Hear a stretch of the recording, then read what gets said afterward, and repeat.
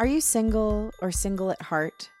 There's so much pressure put on people to couple up, but what if the idea that finding the one equates with happiness just isn't true for many people? What if we could truly support other milestones besides just those that involve marriage and children? Today's guest is an expert on single life and its benefits, and she will teach you what it means to be single at heart and truly embrace that. Welcome to Unleash Your Inner Creative with Lauren LaGrasso. I'm Lauren LaGrasso. I'm an award-winning podcast host and producer, singer-songwriter, and multi-passionate creative. This show sits at the intersection of creativity, mental health, self-development, and spirituality, and it's meant to give you tools to love, trust, and know yourself enough to claim your right to creativity and pursue whatever it is that's on your heart. Today's guest is Bella DePaulo. She is one of the world's leading experts on single life.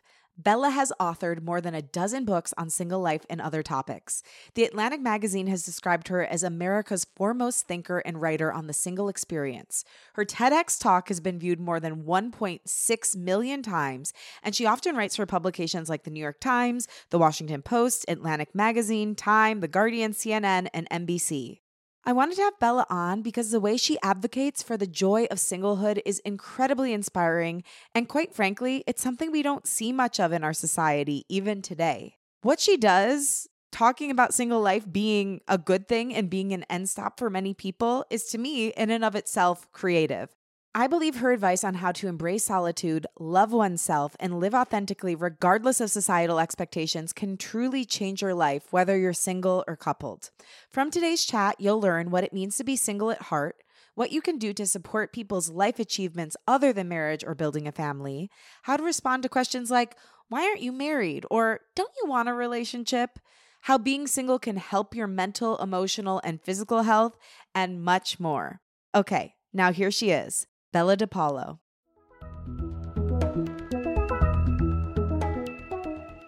Bella, I am so excited to have you on the show because to me, you have such an incredible creative story and a true love story. It's a story of total acceptance and happiness with oneself.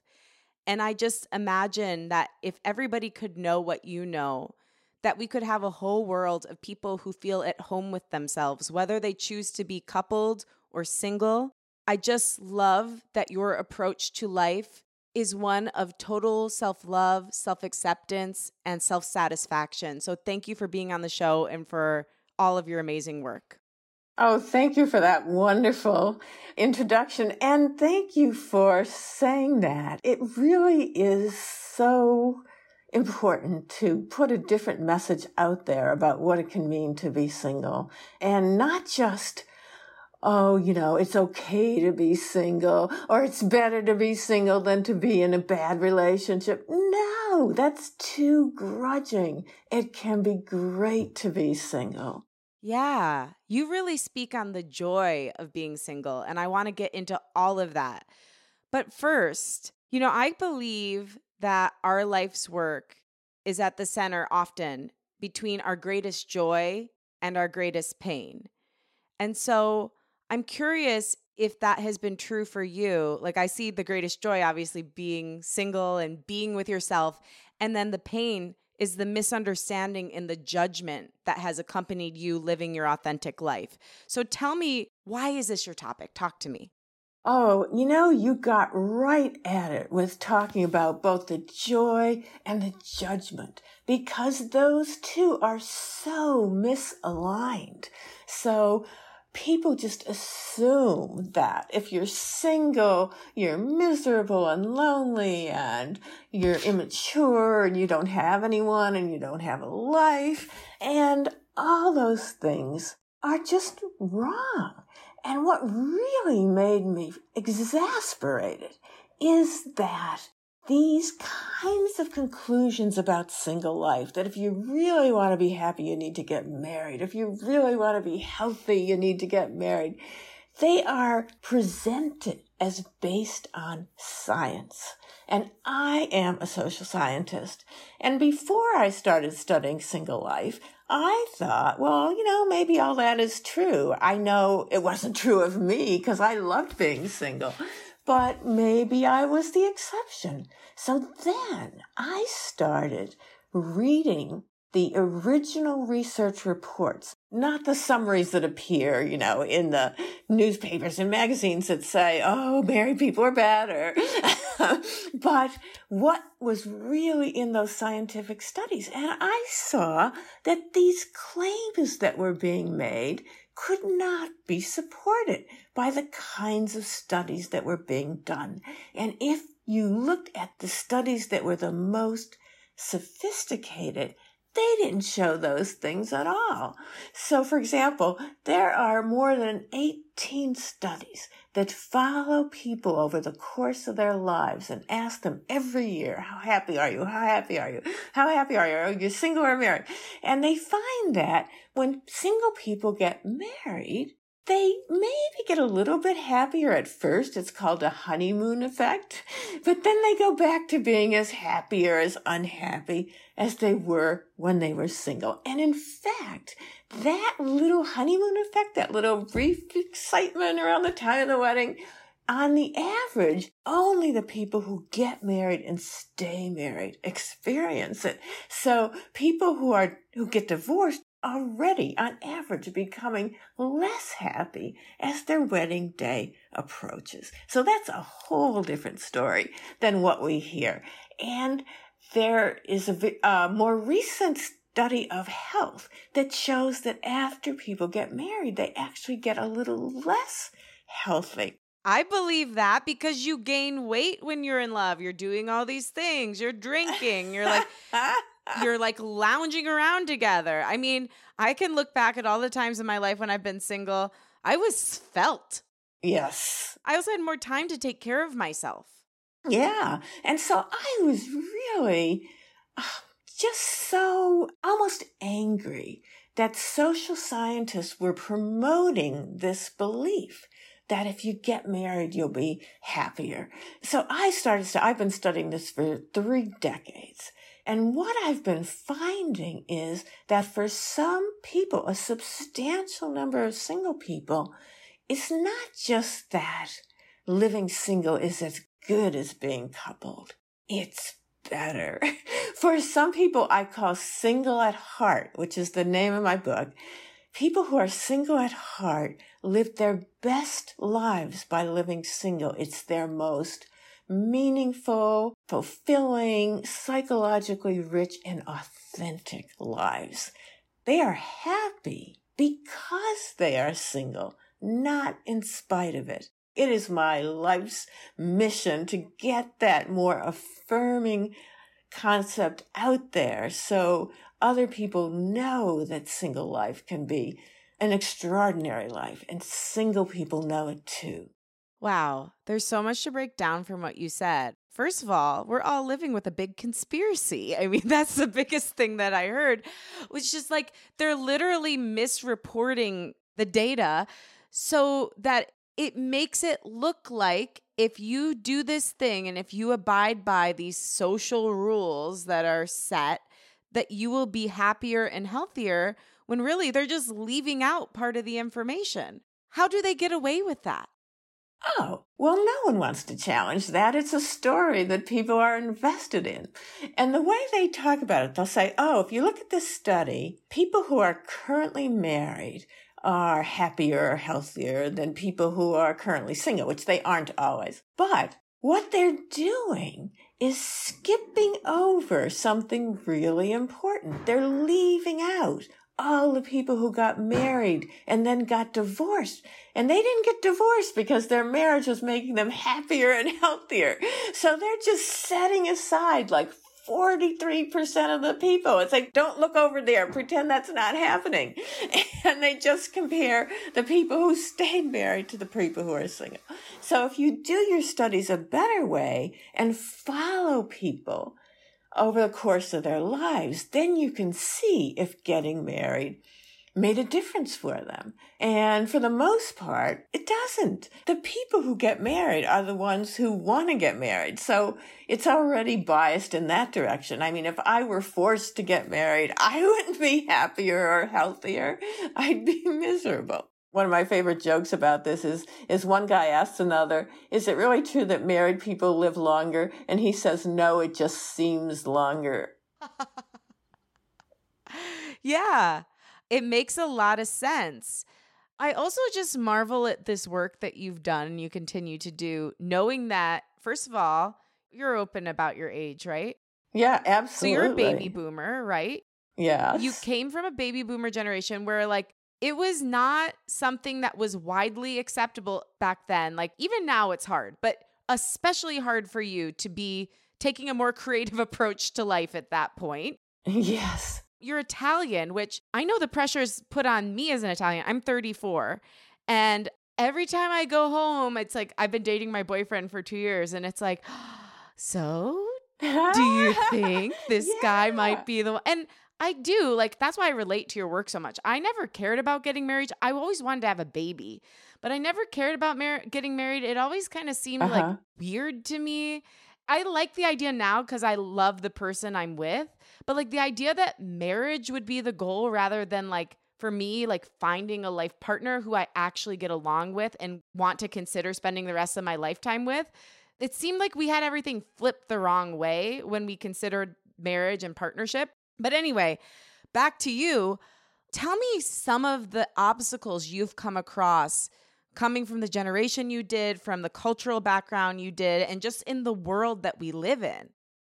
Right. So I was born in 1953, so I'm 70 years old. And looking at census data, the year 1956 was when people in the United States got married at the youngest age on record, dating all the way back to like 1890, I think. So that was like 22 for men and 20 for women. I mean, think about that. That means that half of the women who got married for the first time in 1956 were teenagers. So, and the rate of divorce was lower. So I grew up at a time where everybody was expected to marry. I mean, it's still true now to a large extent, but it was even more true then because not only were people all expected to get married, but they were getting to it very soon, very early in their lives. So I never had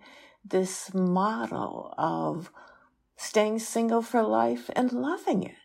I have always been comfortable in my single life. When I go to a wedding or I know that somebody else is getting married, I never think to myself, oh, I wish I could be the bride. I've never had that fantasy. And yet I was so sure that everybody gets to that point of wanting that I thought I was just slow. So I thought, well, maybe marriage is kind of like a bug and it bites you. And I haven't gotten bitten yet. And so I was kind of waiting around to get bitten. And at some point, I don't know exactly when, at some point I realized, no, self, you are never going to want to be married. This is who you really are. And that was transformational because then I could really lean into my single life, embrace it, invest in it, and not be thinking in the back of my mind, well, I could buy a house, but what if I get bitten by the marriage bug and then I want to buy a house with somebody else? At some point after that, I switched my area of interest so that I was not just living single life, but studying it. And it's such a passion to work on something I care so deeply about and that touches so many people, because even today, there are lots of single people who don't realize that it's totally fine to want to be single, to love being single, and to want to stay single. It's a thing. It definitely is. I just keep circling back, though, to the fact that you were so courageous and knew yourself so well in a time that really didn't empower it. Like, what would be your advice to somebody listening right now who's having a similar revelation that they don't want whatever like their version of a traditional life is? Like, they don't want that traditional life and they're afraid to fully embrace that in themselves and proclaim it to the world. What's your advice to them? Yeah, be true to yourself. One of the people I interviewed for my book said that she had tried romantic relationships several times, and it wasn't that there was anything wrong with the men she was in relationships with. It's just that it didn't feel right. She said it's like a pair of shoes that aren't comfortable. I think it's okay to go slowly, to be happy and settled with yourself about your decision to stay single before you start saying that to other people. And then start with maybe the people you trust the most, your closest friends, the ones who are least judgmental. And they might tell you, well, I knew that all along. Of course you're happy single. You're a great single person. But people you don't know will say things to you that they would never say to someone who is married, like, oh, you just think you like being single.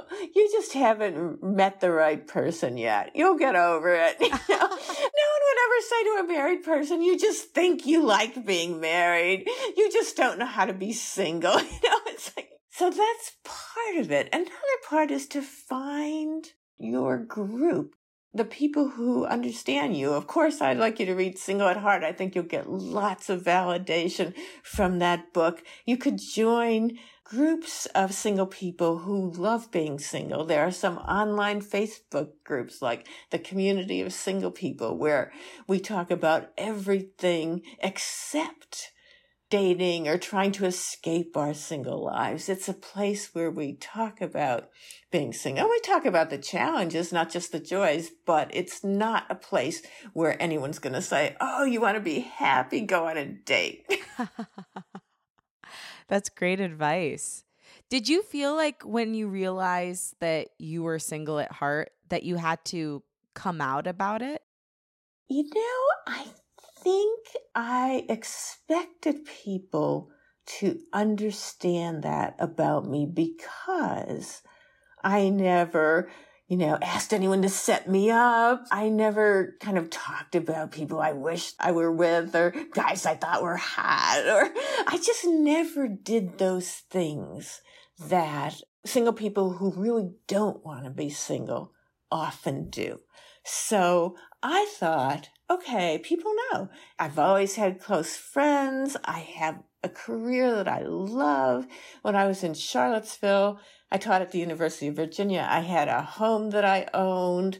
Once I moved out here to California, it's too expensive. But anyway, I still have a home that I rent that I love. One person I thought understood that without me ever saying it was my mother. And she never pressured me to marry, not even subtly. She never brought it up. And after my father died, my mother lived for 7 years after my father died, and we spent a lot of time together during those 7 years. We talked, sometimes we traveled together, and she never brought up my single life until she was on her deathbed. And I was having the last conversation alone with her that I would ever have. And she referred to me being single, and she said, I worry about you. I was just so stunned and so saddened because I thought she understood. She could see that I was happy. She could see I had a full life. I had friends. I had a great career. I had a home. I lived in a place that I loved. And yet, there she was on her deathbed, worried about me because I was single. And that's an example of why I wrote Single at Heart. When she said that, I wished that I had explained to her. I wished that she understood that single life was what made me happy. That's how I flourished. And now with this book, which is too late for her, I hope it will help a lot of other single people, obviously, but also the people in their lives who are worried about them, like their parents or other people who think that if they're single, they're never going to be really happy. They're not going to have a good life. And that's so untrue. And for the single at heart, it's exactly the opposite. The risk to people who are single at heart, who live the best lives by being single, is not what they will miss if they don't put a romantic partner at the center of their lives. It's what they will miss if they do. Bella, mic drop. Thank you. First of all, thank you for sharing that. That's a really hard story, and my heart's with you. I can imagine how devastating that feeling of misunderstanding would be, especially in that last conversation. You know, again, coming from Italian culture and from the generation I know your mom did, it's just the way they thought. Like my grandma, I think, was probably in your mom's generation. And I remember one of the last conversations I had with her, she met this guy that he was so nice, but I didn't like him at all. And she literally said to me, hold on to him as long as you can, as long as you possibly can. And I was like, what? You don't even know him. So it's just, I think in their heads, like that was the only way they could think of that we could have safety or fulfillment, because that was really what was true for them. There weren't a lot of financial opportunities. There weren't even opportunities for safety in the world, but it doesn't make it hurt any less. So my heart's with you. Oh, thank you. Yeah. And you're right. I mean, I feel so fortunate to get to live at a time where it's possible to live a fulfilling single life. I mean, what if I felt tethered to a husband for economic life support, if I couldn't get by financially without a husband? I mean, that would have been horrible. Or suppose the pressures were even greater than they are, and I felt like I just had to get married to be an acceptable member of society. That would have been awful. Absolutely.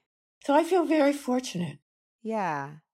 When you were talking, something else struck me, and that is, even if we're in relationship, we need to develop a peace with being single. Because what I was hearing you say, like beyond that this is what you've chosen for your life and you love it, is that you have the thing that I talked about in the beginning, this deep self-acceptance, self-love, and enjoyment of your own company. How many of us can't stand to be alone, or can't stand to sit in silence, or can't go do things on our own, or like negate our friendships to prioritize being with our partner, or like put aside our own creative projects because we're always prioritizing partnership, which for me, partnership has been a very fruitful thing.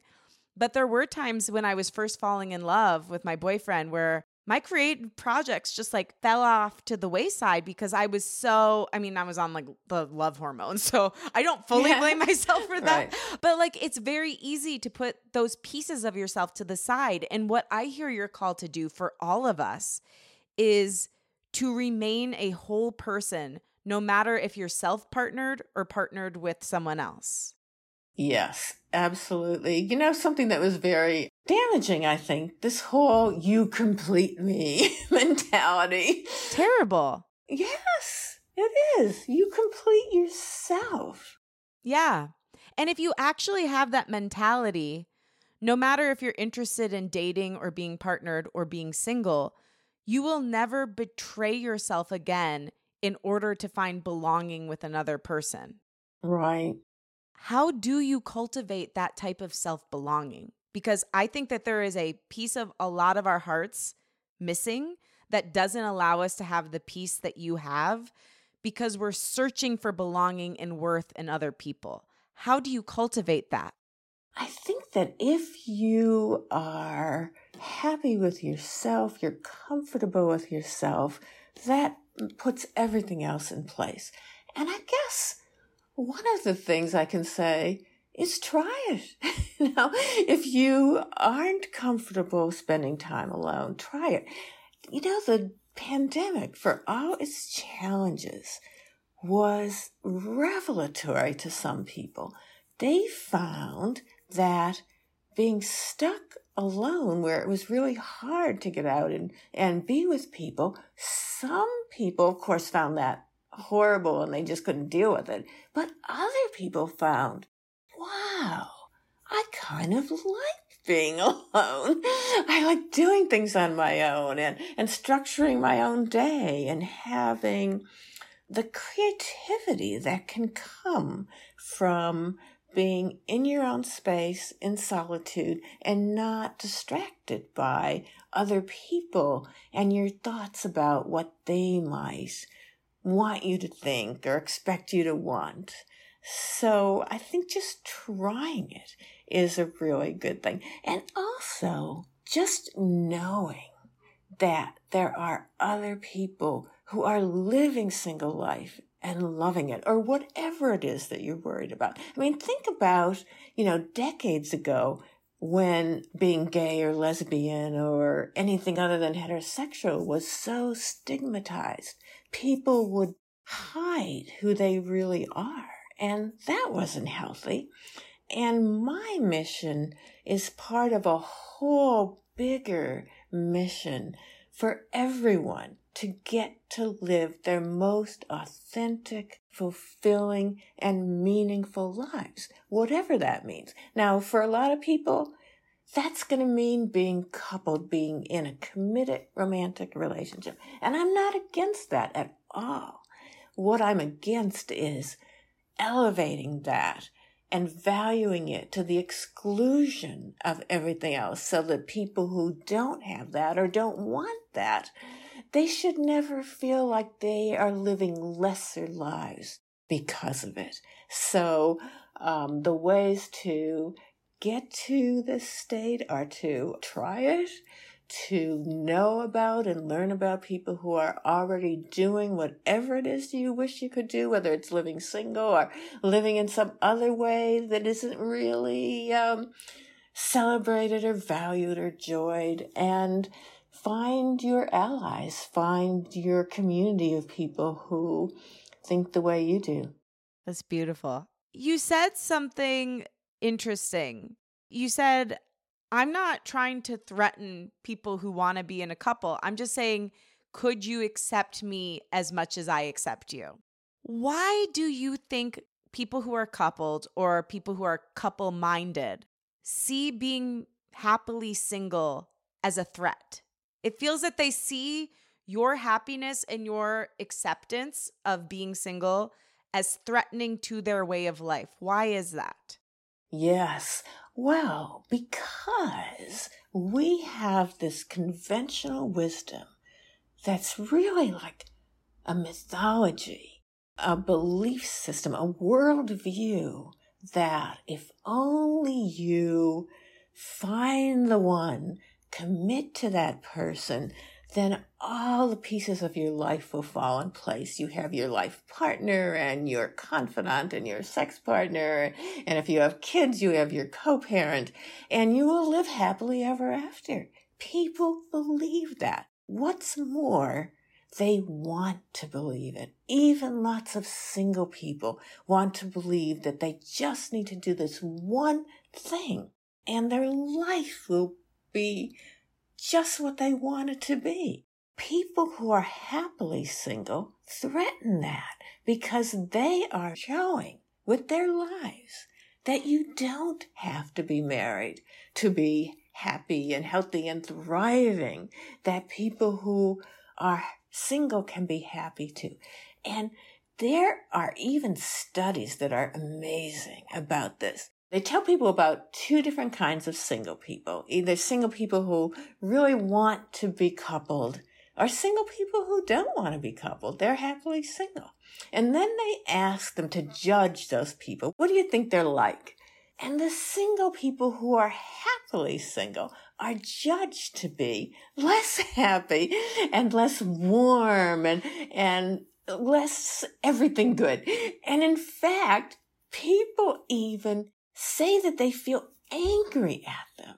Well, what did they do wrong, those happy single people who aren't complaining about their lives, who aren't whining about being single?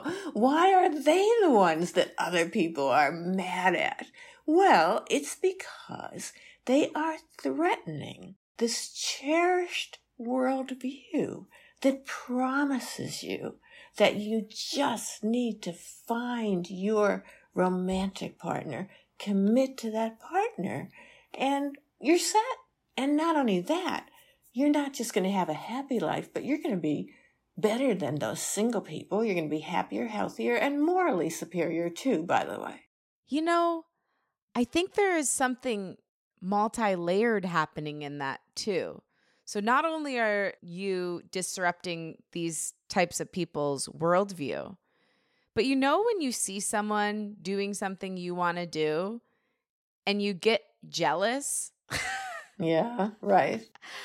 I feel like there's an aspect of that in this too. So you're like, they did the thing that they were promised. If they did that, then they would get happiness. They would get this gold star. And then when they didn't, they're like, but I did it right. And I feel so much compassion for that. It's like, I did it right. I did what you told me I was supposed to do. And how am I still not happy? I played by the rules. And then to see you, who they see as somebody who played outside of the rules, doing this thing when inside of them, they're having this internal struggle of, I did it, I should be happy, but I'm not. But how could that person be happy? They didn't play by the rules. There's something happening there. And I wonder, I don't know how you would make that into a study, but I hope you do somehow. Yeah. No, I think you nailed it. Definitely. You even go into some of the laws that benefit married people. Yes. Tell me in what ways the laws benefit married people that single people just can't access, and what ways would we need to change law in order for single people to be on equal playing field as married people? Right. So there are hundreds of laws that benefit and protect only people who are legally married. So let me give you a big example. Social Security. I can work side by side with a married colleague, same number of years, same quality of work. I can do even better work or more work. But when my married colleague dies, she can leave her benefits to her spouse. And in fact, she can even leave benefits a whole array of ex-spouses if they meet certain qualifications, like she was married to them for at least 10 years. My benefits go back into the system. I can't give them to a close friend, a cherished sibling, or anyone else, yet I earn those benefits. And nobody can give their Social Security to me. So that's a big one. Another example is Family Medical Leave Act. So by the Family Medical Leave Act, which in the United States is still unpaid, in certain workplaces you can take time off to care for, I think, a parent, a child, and a spouse. But single people can't take time off under the law to care for someone who is the equivalent of a spouse for them, like someone, a very close friend or a cherished relative. And nobody can take time off to care for them. It's not just single people who are being devalued, but also the people in their lives are being devalued. Another example is in the workplace. So some workplaces let married workers put their spouse on their health care plan at a reduced rate, but they don't let single people do the same for anyone in their life. Well, that means that married people are getting compensated more for the same work. They are getting paid more than I am just because they're married. And there's just a whole series of examples like that where if you're married, you're already getting the benefit if you live together compared to like a single person who lives alone. You're already, splitting the costs and being advantaged that way. And of course, you got this whole set of wedding presents. Okay, let's talk about that one. Our culture is so weird. Like, yes, marriage and babies are beautiful things to celebrate. I want to continue to celebrate marriage and babies with you. And there's so many things that I've done that I could have used support for that nobody rallied around me for because it wasn't socially acceptable for me to just go out and be like, could you give me some gifts and a few $1,000s? Yeah. I mean, I made my first music video and funded it completely myself.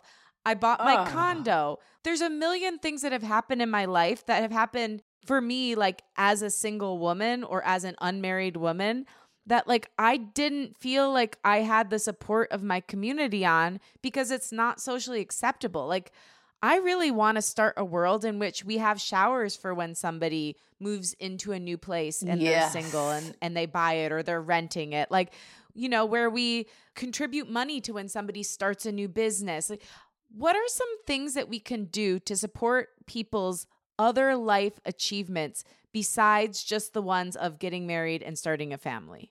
Yes, and all the kinds of things that single people are proud of, their milestones, their achievements. The ones you mentioned are just amazing. They're just wonderful. Getting a new job or leaving a bad one. That's worth celebrating, right? And I think also celebrating friendship. I just went out to dinner a few weeks ago to celebrate 23 years of friendship with someone here. Congrats. Yes, thank you. So those sorts of things are so important. And, you know, another part of that is that when single people have the nerve, you know, or the courage to do that, to say, I am celebrating, you know, my music video, other people might not take it seriously. So they may or may not, if you have an event to celebrate it, let's say a party to celebrate it, they might not feel obligated to show up. Or they might say, oh yeah, I'll come, and then they'll change their mind. Whereas for a wedding, they might travel across the country for someone they don't even know that well. It's true. Or across the world. Yes, yes. Or a destination where they're committed for the whole weekend. Yeah. Well, and that's why I said thousands of dollars. Like I've literally over the course of my life paid thousands of dollars to go to my friends' weddings, and happily so. And again, I'm probably going to end up getting married now. So like for a long time, I was like, I don't even care if I get married. Like I'm going to end up getting married. So I'm not saying like, I don't think those things are great. But for a long time when I didn't think I was going to get married, I was like, well, this doesn't really seem fair. Like, shouldn't you guys also be donating to me in some way? Yes. So you have, when people get married these days, it's typically two people who already had all their own stuff. Yeah. So they're moving together. Now they have twice the stuff, and they're asking for presents from people like single people who live alone and have to pay for everything. It should be the opposite. Yeah. Totally. I mean, you really need it when you're in your 20s and you have nothing and you could use those donations. Yes. But yeah, no, I'm totally with you. I think that's going to be a next phase for all of us, is finding new ways to celebrate people outside of what we have traditionally deemed acceptable. I'm curious because these questions come up. When people ask you questions like, well, why aren't you married? Or don't you want a relationship? How would you advise somebody listening who's getting approached with these questions responds? Well, first I'll tell you how I respond. Yes. I like to say the actual truth. I say I love being single. And I like to make it clear that I'm fully, joyfully, unapologetically single. Let me give you an example of a time when I did that. So there's a housewarming party in my neighborhood, and they were almost all couples. So at one point I was talking to a married man, and he introduced himself as, you know, I'm Joe and here's my wife, Claudia, or whatever. And I said, I'm Bella, I'm 70 and I've been single my whole life. And he says, oh, you know, I knew a woman who was 65. She was happily single. But then she got married, and she was happily married. And I think what he was saying to me was, it's not too late. You can get married too, Bella. Yeah. And so what I said to him in return was, I like stories better when the happy single person stays single. And then I said, you know, I think marriage is a little overrated. And by then his wife was out of earshot. And he looks to make sure she's out of earshot. And he says to me, if I told you what I really thought about that, I'd have to spend the night in the shed. Wow. Well, that's a pretty good comeback. Yeah. And I think sometimes, I don't know. One thing I've been trying when somebody asks me a question that I feel is rude is I'll just ask them, why did you ask me that? Exactly. In fact, Chris Marsh, who wrote a book called The Love Jones Cohort, Single and Living Alone in the Black Middle Class. That's exactly what she suggests. If somebody asks you, why are you not married? Why are you still single? Ask, why do you ask? Or what do you mean? And they'll say, well, you know what I mean. And she'll say, no, I don't know what you mean. And that kind of question will eventually show the people who asked it what's wrong with it, because they can't justify asking it. I guess I just don't understand. And again, I think marriage is cool. Like, I've loved being in this relationship I'm in. I've loved times when I was single. I don't understand why everybody has such a desire for other people to do what they want to do. Like, I even think about it in regard to religion. Like, I have my own beliefs, but I don't begrudge anybody else their beliefs. And I'm not so sure my belief is right. It's right for me, but I have no right to tell anybody else what is right for their own life. Unless you're hurting someone. It's just so odd that we try to exert this kind of control over other people. And the only thing I can think of is it comes from fear and some deep-seated feeling that you're unhappy or making a wrong choice in your life and you're trying to cover it up. Yeah, it can come from a place of insecurity. Yeah. And what you are describing is so important in so many ways, because if people get to live their most fulfilling life, then, that's progress. That's social justice. And the more we try to push back and make people all fit in the same box, that's regressive. Yeah. And it's boring. Yes, exactly. I hate boring. Yeah, right. Wait, so talking about progressive, can we just talk about how this bias toward being in a couple is inherently rooted in sexism too? Because let me just take you through some words. Spinster, old maid, thornback, cat lady, and then here's one word, bachelor. Right. They're not the same. And the other thing that's sexist about it is the assumption that women need to be part of a couple, so they'll have a guy to take care of them, or heterosexual women, so they'll have a guy to take care of them. And as if modern women can't take care of themselves.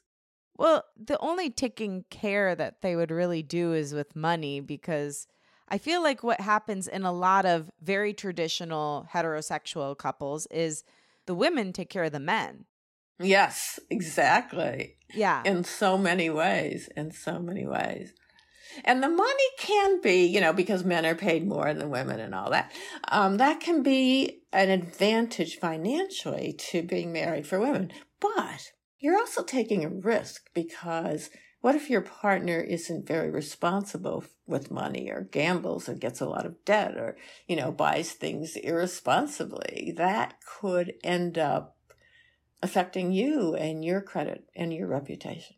Yeah. I want to circle back to this question though, because those words are very charged: spinster, old maid, thornback, cat lady, and then bachelor. I mean, I couldn't really find anything else to describe a long-term single man. It was bachelor. So why is this, even in 2023 in our world, so much harder for women to stand up and say, I'm happy by myself?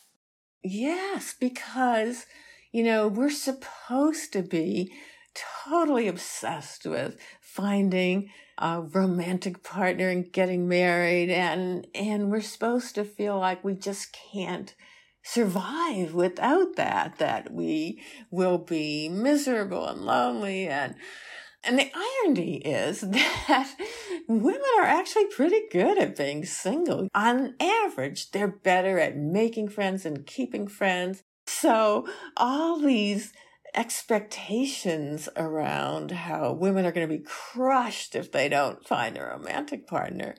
I mean, a lot of women would be disappointed if they didn't, but it's not the story we've been hearing. Yeah. And I'm curious, because this show is about creativity and learning to love, trust, and know yourself enough to pursue your creativity and pursue what's on your heart. How has being single opened you up creatively? Oh, it is just wonderful. First of all, anyone who is single and commits to it and embraces their single life is already living creative by having made this creative, unconventional choice. If you decide that you love being single, you want to stay single, you are not going to get a lot of acceptance from other people. You have to bring that self-acceptance to the table because, you're doing something that's not as valued or rewarded or celebrated. And the creativity part, a big part of being single at heart is being comfortable in solitude, liking having time to yourself. If you are comfortable in solitude, if you savor it, as every single at heart person does, you will find that your alone time is a great place for creativity. I find, for example, that if I'm alone, I can think with my whole mind. And if somebody else is around, even someone whose company I cherish, they are stealing a sliver of my attention. And just having other people around makes you think about, well, what do they like? What do they think? And that can lead you down the path of more conventional thinking. Whereas if you're in your own space, in your own head, you're more likely to pursue creative thoughts that aren't being battered around by what somebody else thinks. That's a great point. How do you get comfortable in solitude? If somebody listening has a deep discomfort with being alone, with sitting with themselves, what are some ways to start to inch toward comfort and even joy in solitude? Right. So you put it the right way, inch toward it. So try a little bit at a time and use your solitude to do something you enjoy. I mean, don't use your time alone to do the dishes or, whatever task it is that's been piling up, but do something you enjoy, maybe something you enjoy watching or listening to, or some hobby that you like. And especially if you're partnered, something that your partner doesn't like, that you don't get to do when you're with that person, or you feel reluctant to do. Yeah. So that's one thing. I watch reality shows now. Yeah, really. And you can do it without judgment, right? Yeah. No one's saying, oh my gosh, you like that. There's another piece to it, and it's really hard, but it's the thrust of it. It's the heart of it. And that is, you need to be true to yourself. If you aren't living authentically, and this has been shown in research, if you aren't living an authentic life, you are less likely to be comfortable in solitude. So work on yourself. Figure out who you really are, what's most important to you, what you value, and live by your values and your heart. Wow.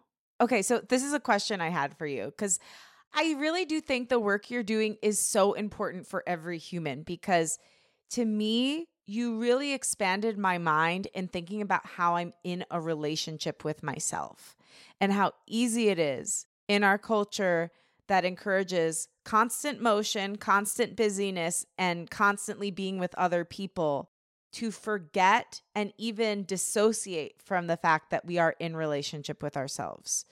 So, how do you form a conscious relationship with yourself? What does that practice of being with yourself, of being self-partnered, no matter what your situation is, look like?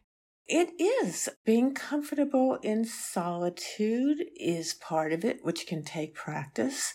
And being attuned to who you really are and what you really like. I'm a social scientist, so for me, a lot of it comes from observation, including observing myself.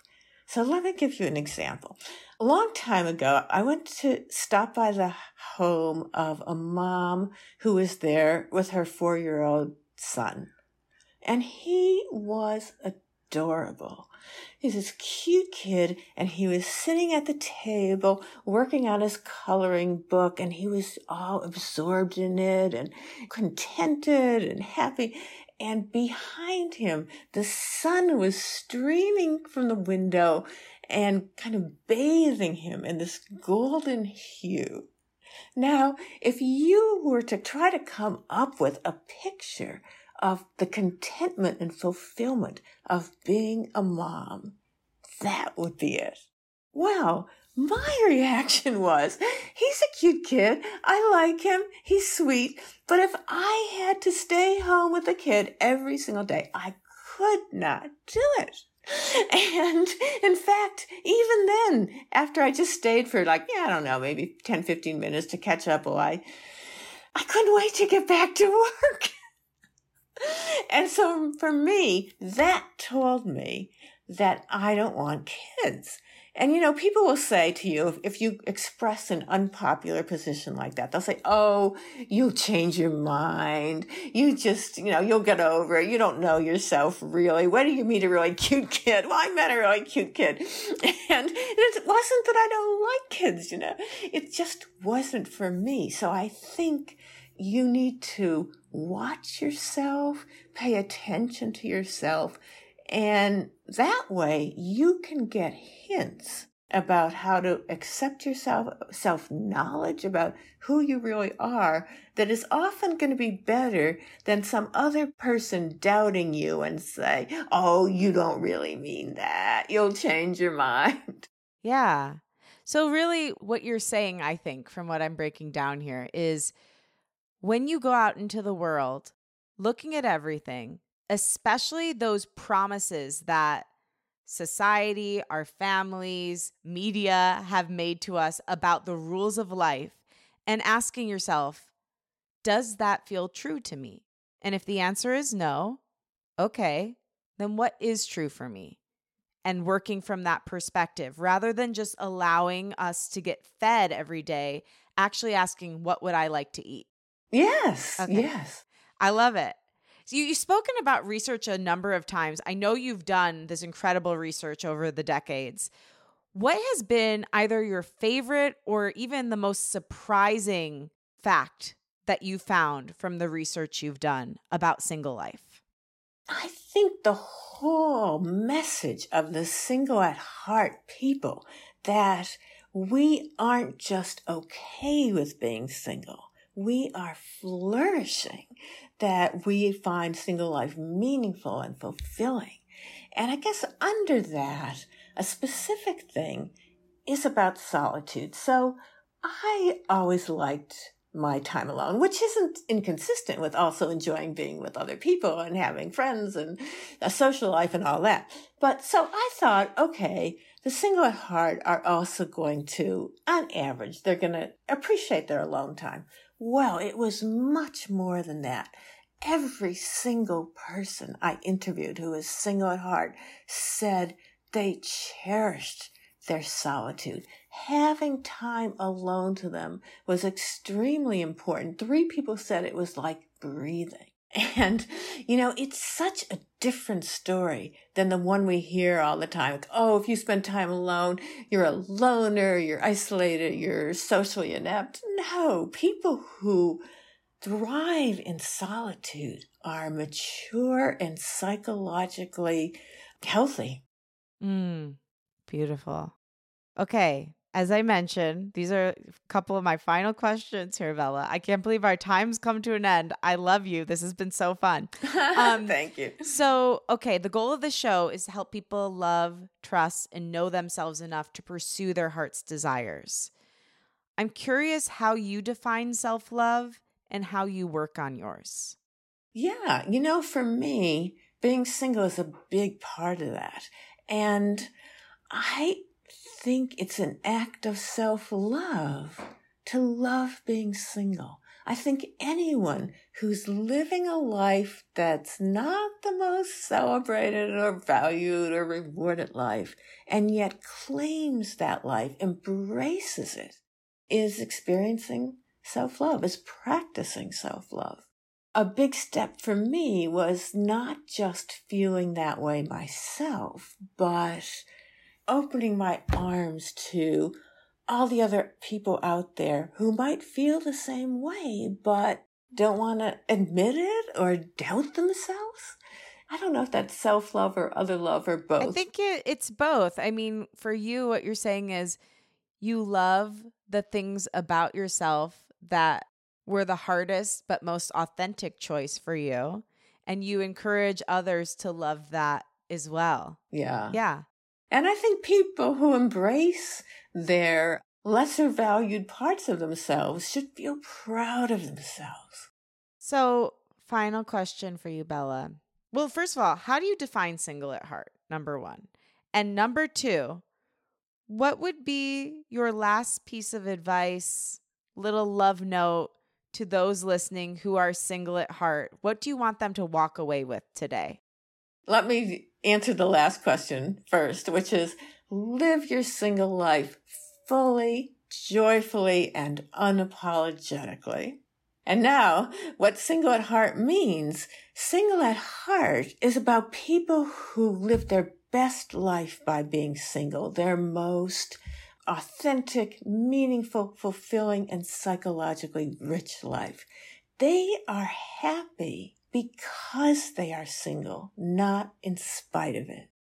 Bella, thank you. Everybody go get her book. I think no matter where you stand on the single to married spectrum, you could stand to benefit from learning to find deep peace, comfort, and self-love with just being with yourself. I think that's something we all need to work on, no matter where we are at in life or what choices we've made. So beautiful. Everyone go get your book, Single at Heart. Single at Heart. And thank you for coming on the show. You're awesome, Bella. And thank you. I really had a wonderful time. Thank you for listening, and thanks to my guest, Bella DePaulo. For more info on Bella, follow her at Bella Single at Heart on Instagram and at Bella DePaulo on X, formerly known as Twitter. You can also find a copy of her new book, Single at Heart, wherever good books are found. Thanks to Rachel Fulton for helping edit and associate produce this episode. Follow her at Rachel M. Fulton. Thanks to Liz Full for the show's theme music. Follow her at Liz Full. And again, thank you. If you like what you heard today, remember to rate, review, and follow the show on Apple Podcasts, Spotify, or wherever you get your podcasts. Share the show with a friend and post about it on social media. Tag me at Lauren LaGrasso and at Unleash Your Inner Creative, and I will repost to share my gratitude. Also, tag Bella at Bella DePaulo so she can share as well. My wish for you this week is that you celebrate yourself. Whether you're singled or coupled, you always have a choice to love yourself and be proud of your achievements and milestones. You matter and you contain multitudes. Whether or not you choose to be in a relationship is just one part of your life. I love you and I believe in you. Talk with you next week.